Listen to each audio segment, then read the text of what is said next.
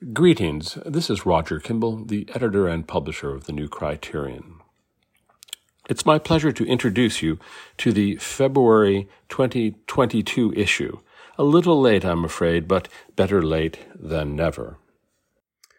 As is usual, this issue is a veritable trove of literary gems, including the sixth installment in our series, Western Civilization at the Crossroads. This essay, by the distinguished English historian Andrew Roberts, is an ingenious counterfactual speculation that begins with the question, what if the West had not triumphed? What if things had gone the other way, for example, at the Battle of Salamis in 480? What if they had gone the other way at the Battle of Actium in 31 BC? How different the world would be. Also in this issue is a terrific essay by Gary Saul Morrison on the Russian anarchist Peter Kropotkin. A very strange fellow was he. You won't want to miss that piece. Now, as is usual with the new Criterion, this issue is chock full of interesting and beguiling essays and reviews and reflections. But I had a particular fondness for an essay by Jonathan Gaisman, the British QC, Queen's Counsel, and classicist Jonathan Gaisman. Longtime readers will recall that Mr. Gaisman wrote a piece for us 2 or 3 years ago about Horace's Ode No. 9, To Pyrrha. It was a tour de force of an essay. And in the course of that essay, he mentions a book by Ronald Storrs, Sir Ronald Storrs, a compilation of translations of that ode by Horace. It turns out that To Pyrrha has been translated into more languages, more often, than any other of Horace's odes. And Ronald Storrs collected many of these and wrote a absolutely brilliant introduction to his collection of these translations. Well, looking into Ronald Storrs, I discovered that he had also written an autobiography. It was published under the title Orientations in Britain. There is an American edition available called something like The Autobiography of Sir Ronald Storrs.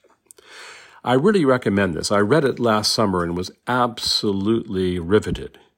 Storrs was himself a classicist. He knew Arabic fluently. He was, according to Lawrence of Arabia, the most clever person in Britain in the colonial service. He was Oriental Secretary in Cairo under Kitchener, and later he was governor of Jerusalem and of Cyprus before his final posting as governor of Northern Rhodesia. He was really quite an extraordinary man, and we're very pleased to have Jonathan Gaisman's essay about this remarkable figure. You really won't want to miss it. You'd never find anything like this in any other magazine but the new Criterion. Now for our notes and comments this month. There's only one. It's called Firing the Cannon. What do you make of this bulletin from the fall 2021 issue of the Bard College Stevenson Library newsletter? Quote, in keeping with campus-wide initiatives to ensure that Bard is a place of inclusion, equity, and diversity, the Stevenson Library is conducting a diversity audit of the entire print collection in an effort to begin the process of decanonizing the stacks. 3 students who are funded through the Office of Inclusive Excellence have begun the process, which we expect will take at least a year to complete. The students will be evaluating each book for representations of race/ethnicity, gender, religion, and ability. End quote. Decanonizing was a new one for us, but we know what they mean, just as we know what, quote, evaluating each book for representations of race/ethnicity, gender, religion, and ability signals. It means censorship via the oubliette, what museums called deaccessioning, the subjection of the library collection to the dictates of political correctness. Responding to a query, one librarian assured a curious questioner that the decanonizing imperative was only, quote, an information-gathering project, an attempt to increase our understanding of our collection, not to remove books, end quote. Want to bet? We've been here before. This new communiqué from Bard is just the latest illustration of the important truth that bad ideas never die.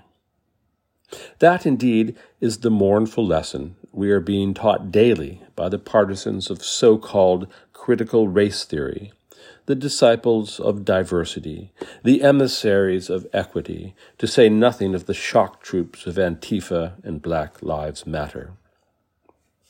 There are some local differences, of course, differences of fashion and vocabulary mostly, but to a large extent the present radicalisms are a reprise of the radicalisms of the 1960s, which in turn were recapitulations of the radicalisms of the French Revolution filtered through the argot of Marxism. Perhaps the biggest difference between our situation now, circa 2022, and the long decade of the 1960s, is the extent to which, this time around, corporate leaders and the entrenched bureaucrats that run the institutions of our federal, state, and local government are there on the barricades helping to destroy the very civilization whose survival they had been entrusted to ensure. Back in 1991, in his book The Disuniting of America, the historian Arthur Schlesinger Jr. wrote that, quote, a cult of ethnicity has arisen both among non-Anglo whites and among non-white minorities to denounce the idea of a melting pot, to challenge the concept of one people, and to protect, promote, and perpetuate separate ethnic and racial communities, end quote. That could have been written about Ibram X. Kendi, this season's favorite race hustler and a conspicuous anti-American beneficiary of the American free market. Kendi, whose work will not, we are confident, be decanonized at Bard, is part of a larger movement to insinuate the poison of racialist ideology into the supporting institutions of the United States, its schools and colleges, the workplace, even government bureaucracies and the military. But what Schlesinger said about earlier iterations of the demand for multiculturalism is true of what Kendi and his acolytes are attempting. The debate about the curriculum, Schlesinger pointed out, is, quote, a debate about what it means to be an American. Implicit in the politicizing mandate of multiculturalism is an attack on the idea of a common culture, the idea that, despite our many differences, we hold in common an intellectual, artistic, and moral legacy, descending largely from the Greeks and the Bible, supplemented and modified over the centuries by innumerable contributions from diverse hands and peoples. It is this legacy that has given us our science, our political institutions, and the rich and various monuments of artistic and cultural achievement that define us as a civilization.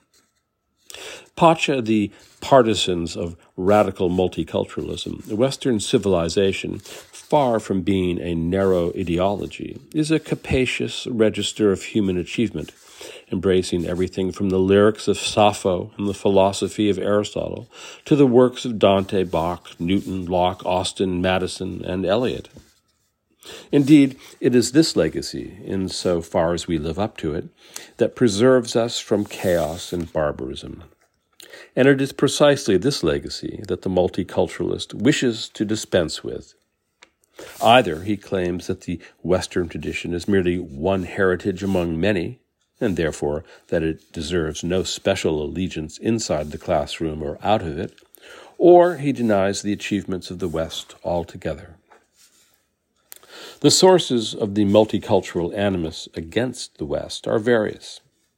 In its more radical versions, multiculturalism explicitly denies the ideal of the United States as an integrated society, in which peoples of different races, creeds, and ethnic backgrounds can live together in a state of social harmony. The multiculturalist replaces the traditional integrationist image of our society with the ethnically and racially divisive image of the United States as a kind of gross salad composed of essentially unassimilable elements.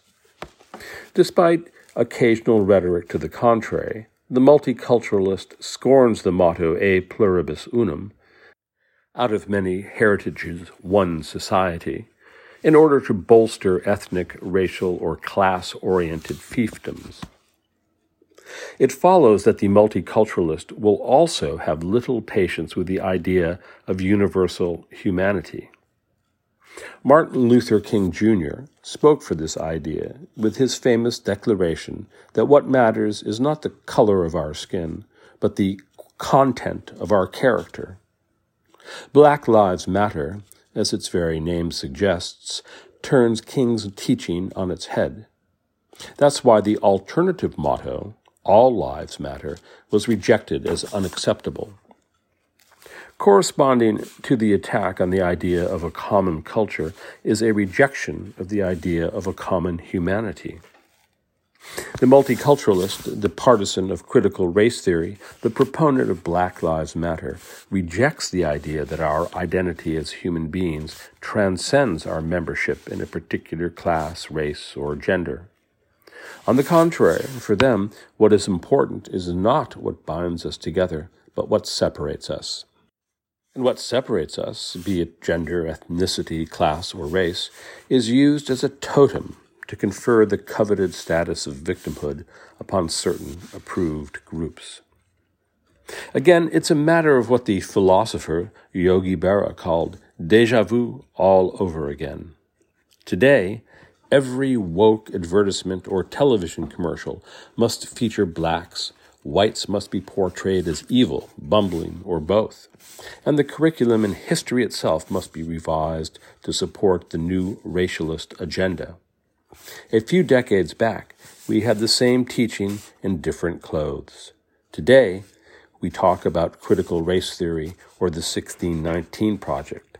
Back then, Afrocentrism was all the rage.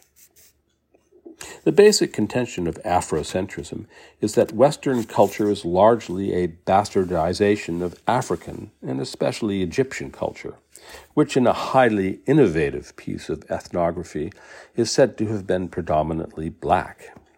And consequently, black Americans, sometimes referred to as diasporan African people, are enjoined to discard, in the words of Molefi Kete Asante, the author of the Afrocentric Idea, quote, the preponderant Eurocentric myths of universalism, objectivity, and classical traditions, end quote, and to reclaim their proper intellectual, cultural, and spiritual legacy by returning to African sources. What might be left of culture after dispensing with universalism, objectivity, and classical traditions, in other words, with rationality, science, and history, is never really discussed, because the truly radical nature of the enterprise is never admitted publicly. As with the 1619 Project, whose fundamental contentions are that America was founded as a slaveocracy and that the Revolutionary War was fought primarily to preserve the institution of slavery, the teachings of Afrocentrism are beyond satire. In its simplest terms, the doctrine of Afrocentrism claims that many of the great achievements of classical civilization were stolen from Black Africa. It is the belief of Afrocentrists that Greek philosophy and science and political theory were largely pilfered from African sources. A subsidiary claim is that many famous historical figures, Socrates and Cleopatra, for example, were black. How could the world have labored for centuries in ignorance of such monumental cultural pillage? According to the Afrocentrists, it was no accident. They claim that the black African contribution to world history has been systematically covered up by a white conspiracy to deny the black race its place in the sun, as it were. There is something grimly ironic about this spectacle of our new multiculturalists using ethnocentrism as a stick with which to beat the West. After all, both the idea and the critique of ethnocentrism are quintessentially Western. There has never in history been a society more open to other cultures than our own. Nor has any tradition been more committed to self-criticism than the Western tradition. The figure of Socrates, endlessly inviting self-scrutiny and rational explanation, is a definitive image of the Western spirit. Moreover, Western science is not exclusively Western. It is science plain and simple. Yes, it is universal science, which, though nurtured and developed in the West, is as true for the inhabitants of the Nile Valley as it is for the denizens of New York. That is why, outside the precincts of humanities departments of Western universities, there is a mad dash to acquire Western science and technology. The potentially good news is that the outlandish and destructive nature of our new racialist cavalcade may now be calling forth a sort of Thermidorian reaction. In the French Revolution, a turning point came when the populace rebelled against Robespierre and his Committee of Public Safety. The revolutionaries had endeavored to bestow their own vision of virtue on French society in one of the most radical societal transformations ever attempted. The inherited names of the months were cashiered and replaced by ones more agreeable to the new paganism. Time itself was recast as the calendar was reset to the year 0. The reign of terror claimed the heads of thousands, and traditional French institutions from church to monarchy were destroyed or recast beyond recognition. But all that came to a grinding halt when the populace woke up and began to fight back against the tyranny and insanity that had descended upon French society. Perhaps we are seeing the beginnings of something similar in American society. A heartening sign was the swift action of Glenn Youngkin, the new governor of Virginia, who upon taking office last month signed several important executive orders, including one banning the teaching of critical race theory. All across the country, school boards attempting to mandate the teachings of CRT or the 1619 Project are being confronted by battalions of angry parents who do not want their children taught that all whites are evil, that America is inextricably racist, that the free market is exploitative, and that blacks must be given preferential treatment in school, the workplace, even in the hospital or medical clinic. Bad ideas never die, but their rebirth is reliably met, eventually, by critics who call attention to the emperor's nakedness and, by so doing, dispel the mesmerizing and malevolent illusion that, just yesterday, had us in its grip. That's the good news. The bad news is that eventually can be a very long time indeed. Thanks very much for listening. This is Roger Kimball signing off for the New Criterion.